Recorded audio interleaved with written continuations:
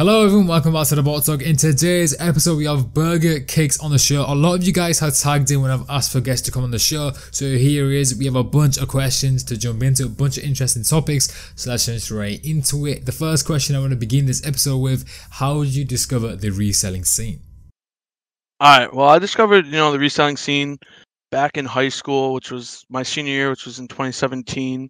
I had a couple of friends who would wear hype shoes and designer clothes and stuff like that, but not many people did in the area that I lived in because it's like a smaller town area. But I started basically my senior year. I was getting into foam posits and a couple of LeBrons and stuff like that. So when I graduated, I got my first job and stuff like that and was able to start making money. And the first thing I ever did resell wise was I hit on the Jordan 1 Bread Toe Foot Locker reservation. And that was the first actual hype shoe I ever had. And all my friends would go to one of our local consignment shops and buy and sell stuff, and they're like, "Oh, you should go there and sell them. Sell your shoes, you'll probably make some money on them." So I took them there and I sold them, which I had a size 13 at the time. I sold for, it was 260, I think. So I made basically $100 profit, and that was basically the first time I've ever resold anything. And I guess it just started from there. I started hitting more reservations for just one shoe at Foot Locker, and then eventually I got into other stuff, and then finally discovered the whole reselling scene and sneaker Twitter, I guess we could call it. Yeah, definitely. I feel like the road between reselling your first couple of sneakers and getting to bought into it or sneaker to it, whatever you want to call it, it's kind of like a faded road. Like, if I were to look back on it, I don't really know the road I really took. It kind of just kind of blends in together when you look back on it. But one aspect I did want to pick into, obviously you went to that consignment shops with your friends. Obviously your friends told you to tag along, so you tagged along, you flipped it, you made $100, $120. What aspect of, obviously there was an aspect of making money, but what aspect of flipping shoes was something that you liked and was something that you wanted to continue?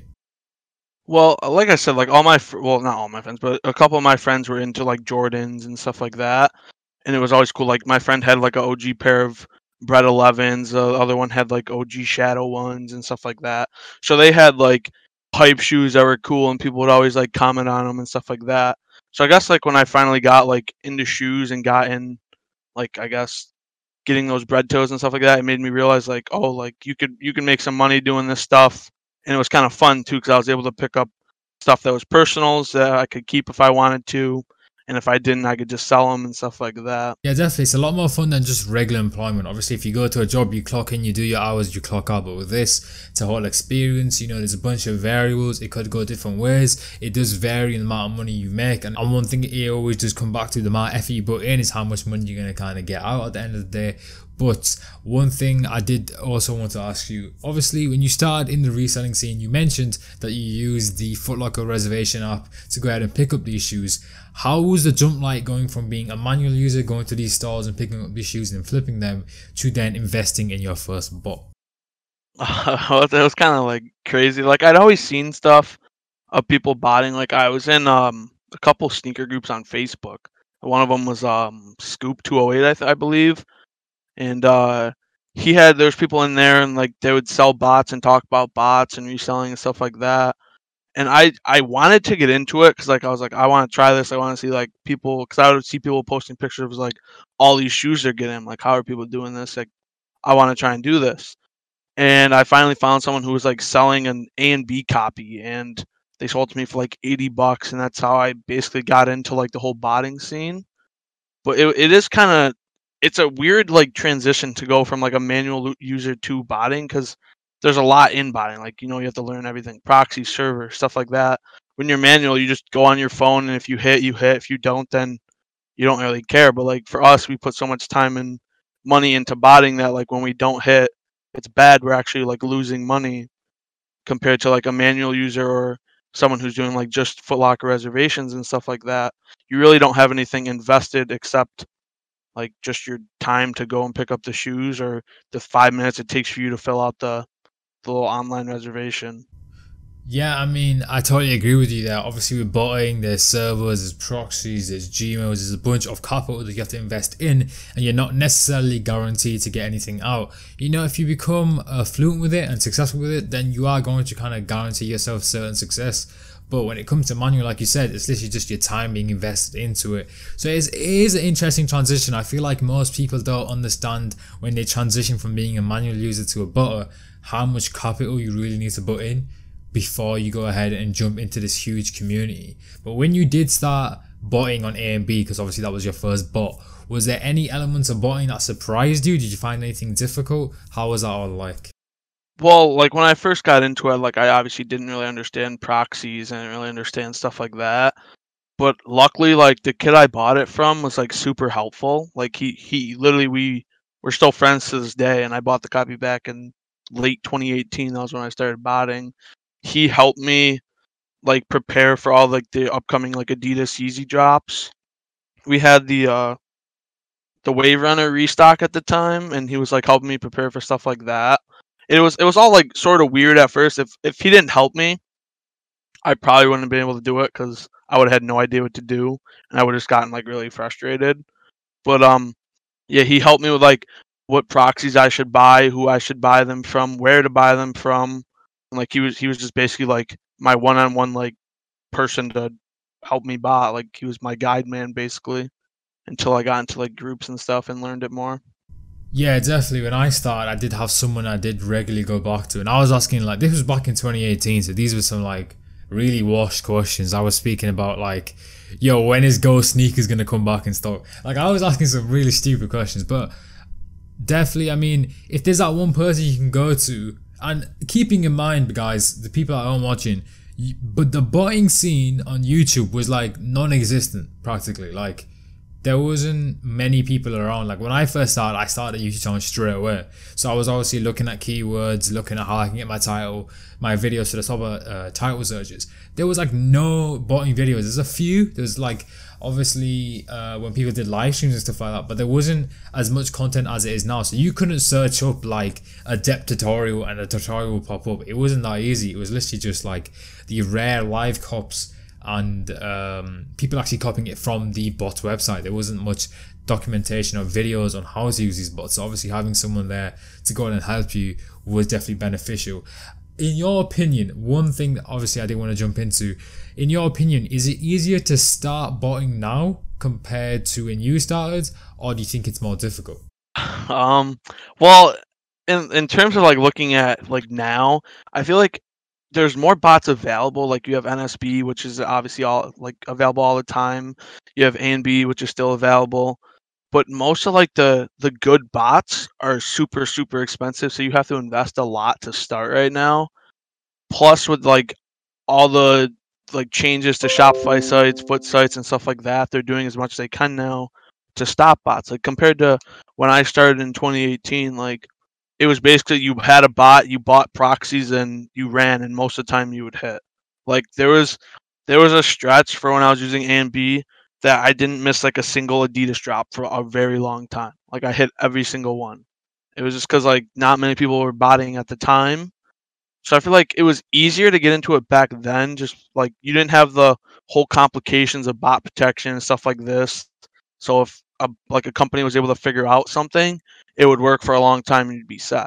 Nowadays, like everything's changing and they have to adapt literally every day to changes, and it's just harder for people to hit. Plus, there's a lot more users now.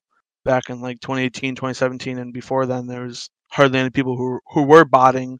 So it made like getting shoes and actually like botting in general easier because you had less competition. Yeah, definitely, I can agree with that. I mean, back in 2018, all these changes were happening, but just way less frequent. You see a lot of bots now flop a lot more frequently just because of the fact that these sites are actively combating bot users. There's a lot more bot users. People join the botting community every single day. You have people coming in with loads of capital and just spending money on bots. You have people that really don't have much money. So then businesses like NSB and AMB that cater towards people that want all in stock bots is definitely where they end up going. And one thing I did want to kind of pick your brain about, what's your general opinion, if you do have one, on the current pricing of bots, because the aftermarket at the moment is pretty high, and I'd say back in 2018 it wasn't anywhere near how it's like right now. Yeah. Well, especially right now, I think a lot of it has to do with the current pandemic we're in, because everyone's like been inside lately. But personally, I think most bot prices are inflated. There are a couple which I believe should still be high, like Cyber should be up there, Kodai should be up there. Prism has done very well on Footsites as well. Wrath, like those bots should be up where they are because they're constantly performing. They always have success, and they're just up there. But like, there's other bots that you hear of no success and they're $3,000, $4,000, and I don't understand why they're so expensive if people aren't really like hitting that much. It seems basically whenever a bot comes out of beta, like in today's age, the bots automatically like $2,000, $3,000. Like, there's no room for them to just keep going up. Like, they should start low, like basically at retail, and then like once they've had years of success, like that's when prices should start rising. I feel like people are just inflating the prices, and that can also go off some of like bot calls too. Like, you'll see people raise the price of a bot $1,000 in a week just because of they think some update's coming, and then the update never happens, and the bot still doesn't perform well, but they raise the price $1,000 for no reason. Yeah, I definitely agree with you there. I mean, it's a market that's not regulated, so I think it comes down to your personal opinion. My personal opinion, I don't really see any problem with it. I mean, the developers are still making their money, and we've seen a gradual, I could say, cultural shift or community shift towards consumers and repeatable people willing to pay more for these bots. And that is something that could be a way to combat such high resale values. We've seen bots like Dragon charge like 1k retail, I think, and there's bots are just slowly moving towards charging more for retail. And that's also something that I want to speak about. Like, what is your opinion on that? Because obviously, I think the ideology is to basically close the gap between the aftermarket and how much money the company rakes in. Are you in favor of that, or do you just don't like the idea of people hyperinflating these bot prices? Well, I mean, I agree when bots like put in monthly fees, or if their retails are higher, they raise their fees. Because like, what people don't realize, like Dashy was one of the bots that took so much heat for this, because Hunter originally only sold lifetimes. Same with Eve, they only sold lifetimes, and just recently they switched to renewals, and people went crazy over it because they're like, why should I have to pay renewal? I bought a lifetime buy, I should get lifetime updates. But people don't realize like how much developers spend of their own time and money to like keep these bots up to par and make sure they're working to the best of their abilities. Like, if you're gonna have a bot, especially like a Dashy that's been around for a little bit, and all he did was sell lifetimes back then, he probably used all of that money already, putting it back into the bot and doing stuff like that. And now all the hard work he's doing now, especially since he has to update for every single drop, basically because the protection has changed and stuff like that, I think they should be getting money on a monthly basis as like a way to keep their bots going and stuff like that. So I have no problem with like bots charging higher retails or charging monthly like payments, monthly reoccurring payments. I do think though that it does like factor into the whole resell thing, because if a bot's retailing at $200 and it's reselling for $6K or $300 like Cyber, the problem is people, if they buy the bot for resale, they pay that $6,000, they want $6,000 worth of a bot. And if, let's say, the bot flops, which happens it happens, stuff happens. The bot flops. The person who spent $6K on that bot's gonna be super upset because they invested $6,000 into a bot and they want $6,000 worth of product, when in reality, like, they should technically only be getting the $300 worth of product because that's what the bot retails at. And it also goes into like how it encourages some like developers to like backdoor, like because if they're not charging a lot of like monthly fees, they might start backdooring their bot to make the money. Like, I know everyone like always bags on Wrath because he doesn't backdoor any single copy and his bot's at $7,000. But that's why he introduced a monthly payment, because he needs to make his money still for all the hard work he's doing, while not backdooring the bot and going against that like code of ethics and keeping the bot small, community small, and stuff like that. Yeah, I mean, what bot used that exact same reasoning? They said that, I think it's in their frequently asked questions, or I think it was when I literally interviewed Sneaky or Alias, one of the two. They use this reasoning where essentially if a consumer goes onto the aftermarket and spends like $6,000 or $3,000, like you said, they're expecting that type of value. Like if you, I don't know, buy a car for $10,000, and okay, that is probably a bad example. Let me just like let me give a different example here. What I'm trying to put across is that if the consumer is paying X amount, they expect X amount of value. So if the bot retails for like $300 and they bought it for $6, then obviously the company is putting forward a product worth $300. Obviously, sometimes it does exceed it, but in the company's mind, they're fulfilling that $300 value. So obviously, the aftermarket being at the stage it is right now, you know, you have a lot of people. I've heard of people getting loans from their parents, buying these bots, and they're promising that through their reselling career they'll pay it back even with interest. Like, it is a very dangerous game, and I think the people that, honestly, I think your safest bet at the moment is probably trying to get, then again, I was gonna say trying to get it from these bot releases like our retail, but then again, like, it's insanely hard now because you've got a bunch of tools and stuff. So it's, I don't know what I'd tell a person if someone came to me and said, what should I do? I don't know what I'd say to them, to be honest. Like, what would you say? Well, usually, like, if someone's trying to get into botting, I recommend NSB off the start, because most of the time, even if you can't get a code, which most of the time they will give out codes, you pay $500. Yeah, $500 is a lot of money to some people, but it's a very small investment in the terms of like sneaker botting, and the bot works on basically any site that like works on Supreme, Adidas, Yeezy, Supply, Shopify, Foot Sites. Like, it has everything. It's all in one. And for the $500 with that bot, and it's always in stock, it's easy to get people's hands on. Like, they can get their hands on it. I think that's a great starter bot instead of telling someone to like hop in and buy Cyber, because if they come in and buy Cyber, they have $6K invested. Let's say they can't hit, they don't do anything, they don't know what they're doing.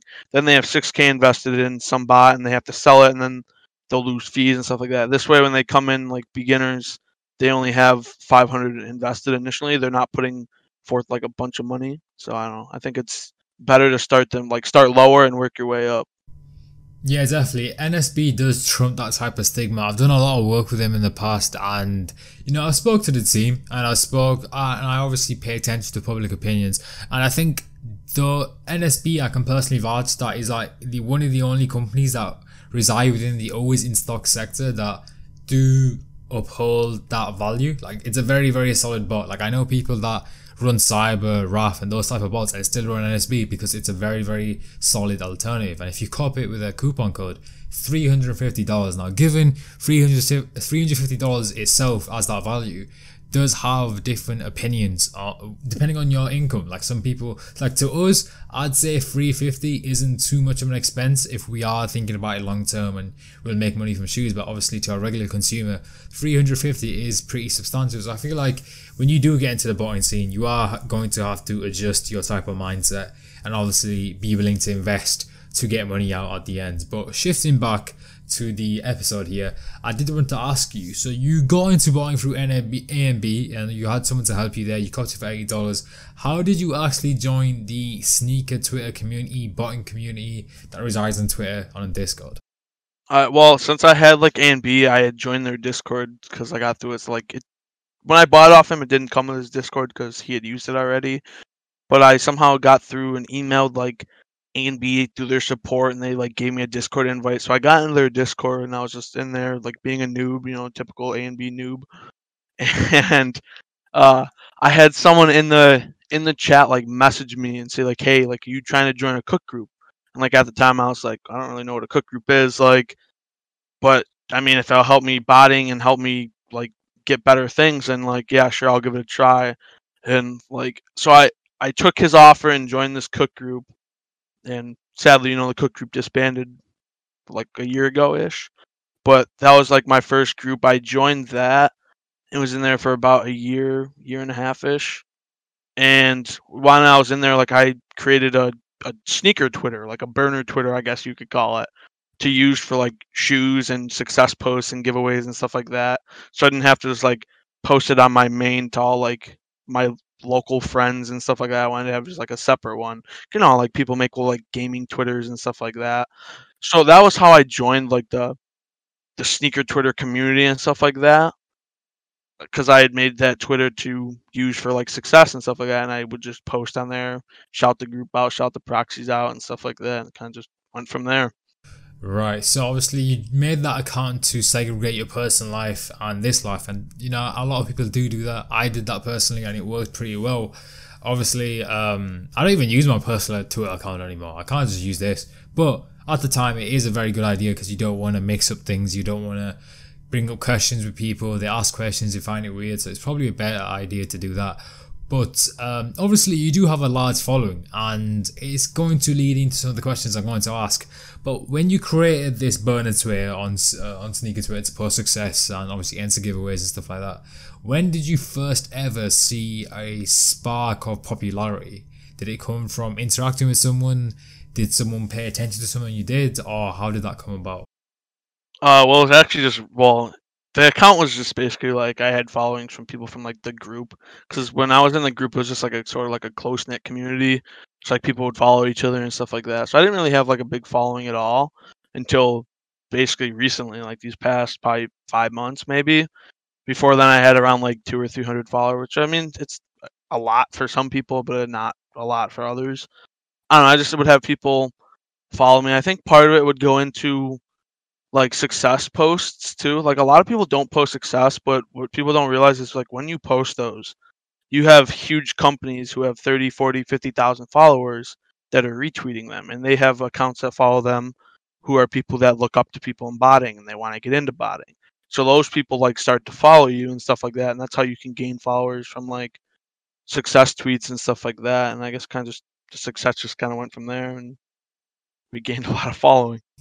Yeah, I mean, I clicked onto you and you made a YouTube channel, and that's something we are going to get into.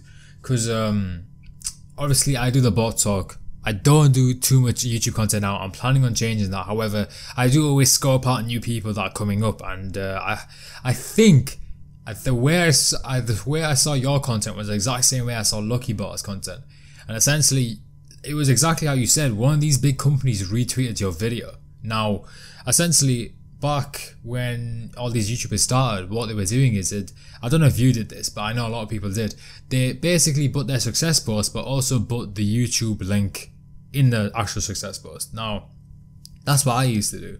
So when I used to do Cop on Soul and Cop on Adept, that's what I used to do to push traffic towards the video. Because like you said, if someone's looking up to these bots, they don't have the bot, they see the success, and then they see a video, they want to see how the bot performs, so they click on the video. It's a very good way to get views that way. And I'm pretty sure I saw your video on the timeline by someone retweeting it, and that's kind of how it started. But I did want to dig back to the root idea of YouTube, and I wanted to ask you, what made you want to start a YouTube channel?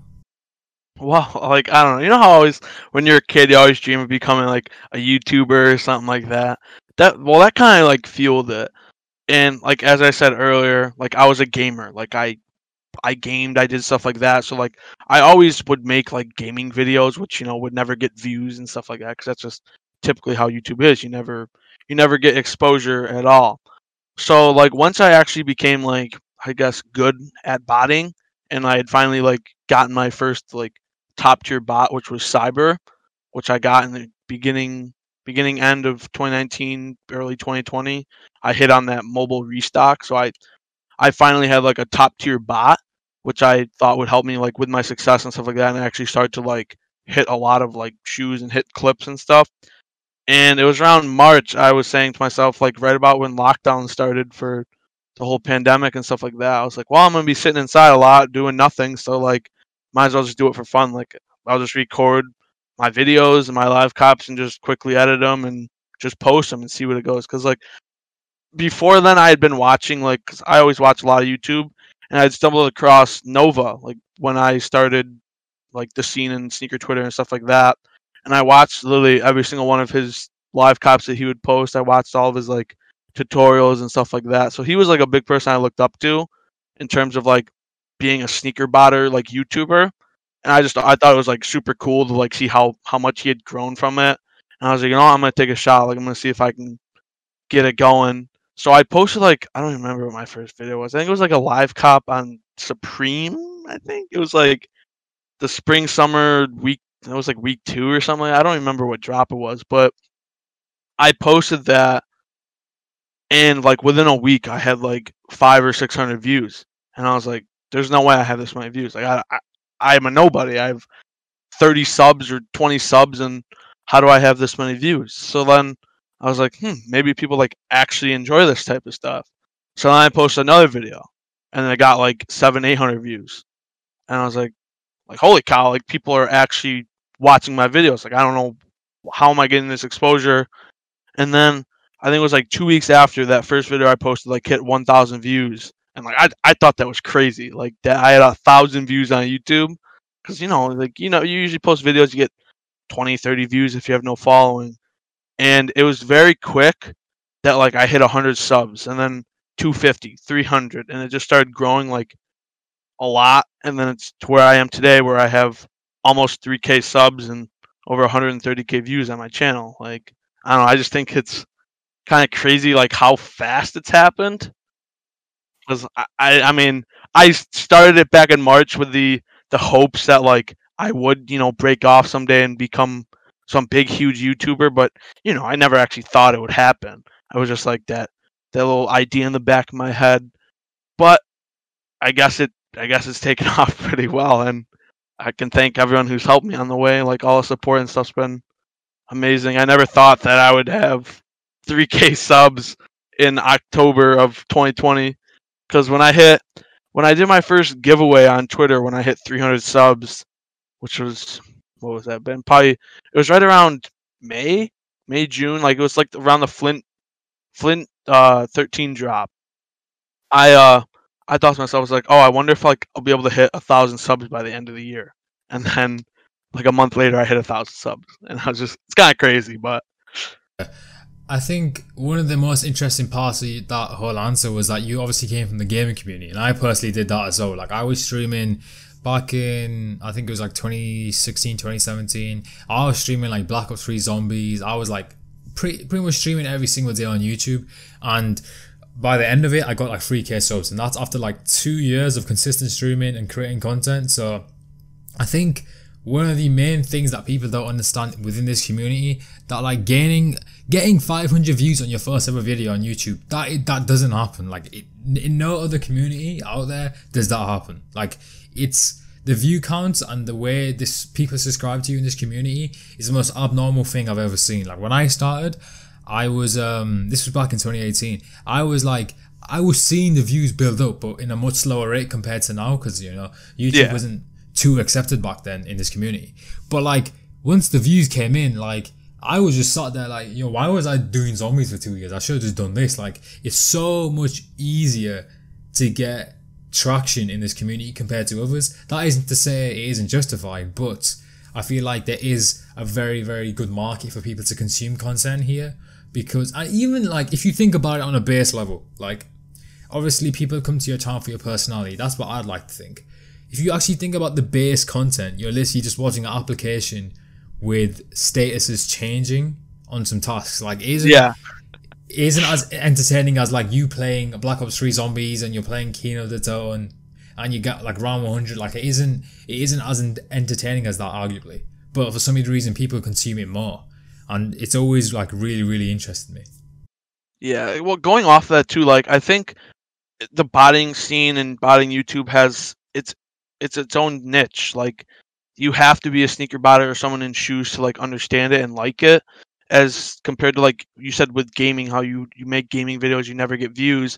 But I think that plays into the aspect of like you have all of these professional gamers. Like you have Team Optic, you have Envious, you have all these professional, I guess, athletes you would call them, maybe professional gamers like that are making YouTube videos. People would rather watch them because they're professionals and stuff like that. Like we don't have that in our community. Like we don't have professional botters or people who are, on Sports Center and stuff like that botting shoes.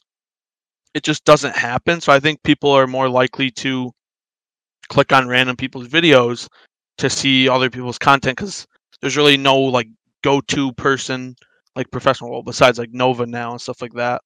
and like E-Man, but there's really no go-to like professional person to go to. There's people just go around and click on videos. Like, Definitely. Yeah, I mean, to add into that point, I mean, even with the most successful people in this community, if they dropped videos, like, I'd still say a person that cooks 2 box loaves on a drop could still pull in views, and it's interesting. I don't think the market for YouTube is ever gonna get too populated just because of the fact that this community really likes to consume for some reason. I don't know why, but I'm not complaining. It obviously helps all of us, but it's definitely interesting, and I've overviewed the entire thing, like during the entire transition. Looking back, I should have made more videos during this entire thing, but it's definitely refreshing to see new content, new faces like yourself, like E-Man. Obviously, you have Lucky Bot coming up now, and I'm sure like 3-4 months from now, there'll be someone else we're talking about, and someone else would have thousands of subscribers, thousands of views like yourself. It's always going to be very interesting because people really craft their channels around their personality, and that's kind of what keeps consistent views, and that works across a bunch of communities, and that is something I do want to speak about. If you look at the sneaker botting Twitter community as a whole, it's very anonymous in a way. You see, obviously, the reputable people at the top. Let's take 3 people here. Let's take Curti, Michael, and Connor from Express. So, like, obviously, you know what they look like, you know their real names, and they're out there, they're public. So we know that. But there's a ton of people in this community that hide behind a username, don't really say their first name, don't show pictures of themselves. So I feel like there is a divide between people that are completely out there, like yourself. I'd say you're completely out there, you show your face, obviously everything like that. And there's people out there that have like obviously a certain avatar with a random username. The one thing I did want to pick into, what made you be so public with yourself? Was it something you didn't really think about, or was it something you put some thought into? well, this is actually like a very funny like thing to get into because I'm not the type of person to be like out there and like just outgoing. I'm more of like a shy person. Like in school, I'd be the kid that'd sit in the back of the classroom, like just sit there, not answer questions, and just do my own thing. Like I tried never to be the kid that was called on or would never answer questions like publicly, and I just never wanted like the center of attention. I was just personally me, but putting myself out there, I think it had to do from making gaming content because I started when Fortnite like became a big thing. I started a Twitch stream and I was streaming with that with a webcam and stuff like that, and I was pulling viewers and I hit Twitch affiliate status like very quickly, and people were like would come in my chat and literally laugh like so hard because of like the reactions I would do and stuff like that. So like I could tell people could like were liking my personality and stuff like that. So I didn't mind like putting it out there. You always get the hate and stuff like that, especially because I'm fat. People always come at you and be like, "Oh, you're fat." Like, thanks, buddy. Like I knew that. You didn't need to tell me that. But I think it has to do, especially with our community, in terms of sneakers. Like people hide behind things because of our community is, to say the least, very toxic. For the most part, there's very few people that are like just genuinely like nice to everybody. You usually have people who are toxic or they'll come at people, and I think people don't want to show their faces and put themselves out there because they're afraid that people are like gonna expose their flaws and do stuff like that. What you mean? Sad world we live in, people do that. But like that's where I came in. Like I don't care if people make fun of me. Like if you're gonna call me fat, cool. You're calling me fat. Like I don't really care. Like I know I'm fat. You don't need to tell me stuff like that. I don't know, I like the whole reason I put myself out there was I don't know, just to make people happy because you never know who is scrolling through your Twitter and what they're going through. Like when I started making these rant videos, those blew up because people said they would just start laughing hysterically and they couldn't stop laughing. Like doing stuff like that, making myself look like a clown and a goofball, like doesn't bother me at all because as long as I know like there's someone out there who like I guess cheers their day up and makes their day better, then that's all that matters because you never know like what people are going through in their daily lives, like the stresses of everything, school, work, stuff like that. People go through stuff and that little smile and laugh they have literally could cheer like their whole day up. So like if I can do that and put myself out there, like I can take the heat for people making fun of me because of my weight and stuff like that or my appearance because I don't know, I just rather make people happy. I don't know, it's just how I am. I always like to make sure people are okay and they're good. Yeah, I mean, it's a commendable thing because obviously this community, like you said, is very toxic. And to be honest, I don't think it'll ever sway away from that just because the community is very centered around money. There's nothing wrong with that, but it's obviously, it comes with its trade-offs. And we always see its trade-offs. It's a very toxic community. However, there is some positivity in there, and I feel like obviously you belong to that. These rant videos, which is something I didn't want to get into as well, they blow up just because of the fact that it's like a positive thing. Obviously, regardless if you perform in a drop or you don't, I've seen some of your rant videos where you like literally hit nothing, like you were pretty unsuccessful. But it was still pretty funny. There's people in a replies crying over it, and it is funny, and it is something that people love. Like we've seen, I know of people in the past that have done these types of videos on Twitter, and they always do well because of the fact that if you know the person's personality and you see how they're expressing themselves to the camera, obviously it is a positive thing, and like you said, it could uplift someone's day. So I feel like every time you put those out there, they do numbers, and obviously people really like them, and obviously people want you to keep pushing them out. But we spoke about some aspects of people's personal life there, but I just wanted to flip that around and talk about your personal life. Obviously, when you first blow up on YouTube, I'll say from my perspective, when I first blew up quotation marks on YouTube, obviously I started investing more time into the Bot Talk. I got into marketing. How can I market these videos? How can I spend more time in these videos? And, I spent money on microphone and stuff like that. Obviously my personal life got impacted because of that, because I had to start thinking differently to create longevity. But when you blew up on YouTube and you got this Twitter following, and obviously you were in contact with these big companies in the community, how did that impact your personal life? Well, this part is the crazy part because, like, I can't say I ever had to struggle in life. Like, my parents are well off, and I haven't really had to ever struggle for anything and stuff like that. So, like, in terms of making like the money from reselling and stuff like that, it's affected my personal life in the fact that like I was able to buy like designer shoes, and I could buy all these shoes now because like my parents wouldn't spend money on stuff like that because they just thought it was dumb. Like they would never spend. They wouldn't. They would if I asked for a $600 pair of Gucci shoes, they would slap me in the face and be like, "What are you doing? Why would you spend that money on those? Like you should use that money for something else that will hold its value better and stuff like that." So I guess like reselling impacted my life because I was able to like buy designer clothes. I remember when I bought like my first pair of Gucci shoes and stuff like that. Like my mom was so mad, but it allowed me to like resell and make money. And all like this past year, especially since like May on, it's impacted my life like greatly because I consider some of the people I've met like lifelong friends, especially like some of the partnerships I've done with like Michael, George, and Nova from Notify. I consider all three of them like very close friends of mine now. I talk to all of them literally daily, which in my mind is insane because I never thought I'd ever talk to Nova in my life because he was just so far ahead of everybody. But like I consider Michael and George like some really good friends as well, and that's just stemming off from like the sponsorship when Notify sponsored me. And then another one would be Mason from Pulse Notify because I consider him like a great friend and stuff like that. Like when I've been in Pulse for a year and a half ish, and I never really like would talk with owners and stuff like that. I just kind of lay low and stuff.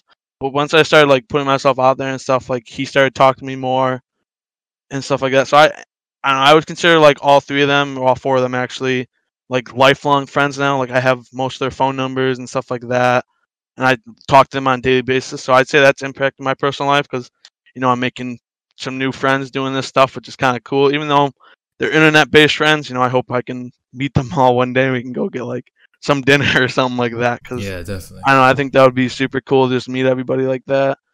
So that's one of the ways like it's definitely like impacted my personal life, like getting friends.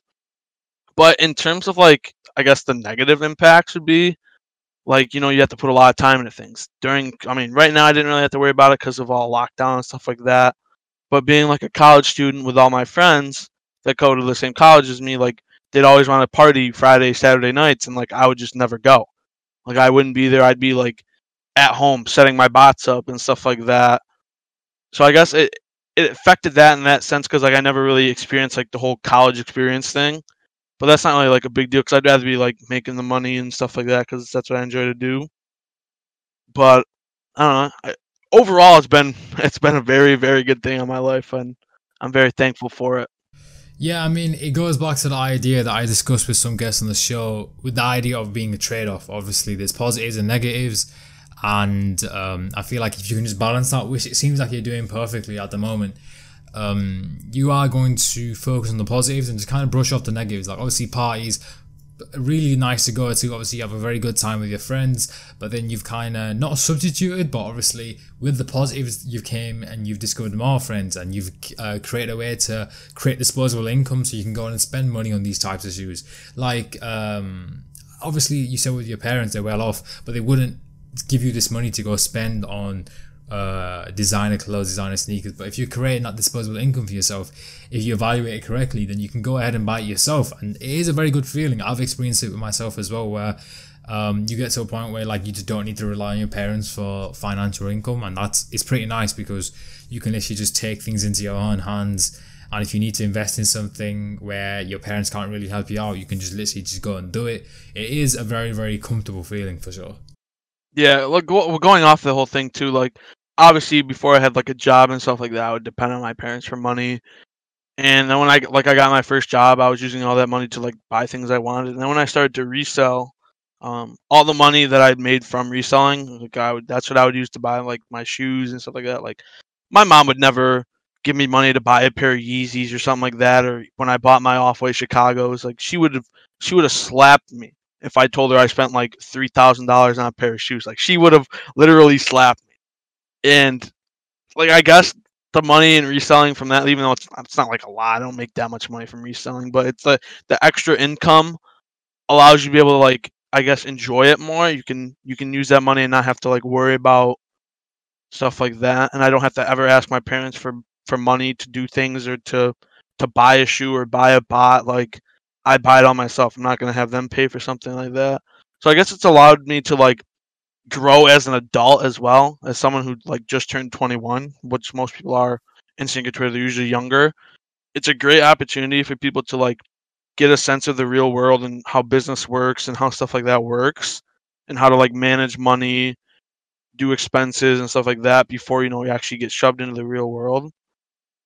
And like, going off of that, my parents definitely are like surprised at like what I've done. They like, because at first when I told my mom I was doing this stuff, like, she's like, "I hope you're making the right decision. Like, hope you're not losing money. I hope you know what you're doing, because if you lose money, that's gonna be stupid." Yada yada yada. But I think I've been able to like prove to them now that like I know what I'm doing. I've been able to like be successful with it. So it also like built a better connection with my parents, I guess, because they're like more proud of me, even though they were proud of me before. But like, they're just wow, like, you were able to like start your own business and start this and stuff like that. Like, that's pretty cool. While like going to college, while working and stuff like that. So yeah, I don't know. Yeah, definitely. I mean, a lot of people can relate to that final point where their parents don't really believe in the idea. And to be honest, like, if I was a parent, my kid came up to me and said, "Yo, I'm flipping X, Y, and Z, and I get my money back with $100 on top," I'd be skeptical, because like, this money's disappearing into the internet. You're getting shoes that you're meant to wear, and then you're making money from it. It is kind of sketchy, the idea of it, but once they just develop an understanding of the aftermarket, you kind of explain the whole ideology behind it. Yeah, pride does definitely come into it. I mean, obviously every parent should be proud of their kids, but if you have a kid who is doing their academia, they're running a business, they're making money, they don't rely on you for money, it is definitely something to pay attention to. And obviously a lot of opportunities kind of open up with that. But guys, I think that's going to go ahead and conclude today's episode. It was a banger episode. I really enjoyed it. If you guys want to check out Burger Kicks' social medias, will be down below. And as advertised, we do have a special event from Burger Kicks sponsor Notify. Now, essentially, after this clip, how this is going to go ahead and work is that it's going to cut to a clip of me explaining how this event is going to take place. Then an event countdown is going to pop up on the screen. After that countdown takes place, the special event will take place. Good luck, guys. So essentially how this special event is going to work, it's going to work very simply, so please pay attention to this so you can go into the event and know exactly what to do. So after this clip, an event countdown is going to pop up, then the event's going to take place. When the event actually takes place, what's going to happen is a link is going to appear on the screen. That link, once you paste it into Google, will go ahead and take you to the Notify restock. Good luck, guys.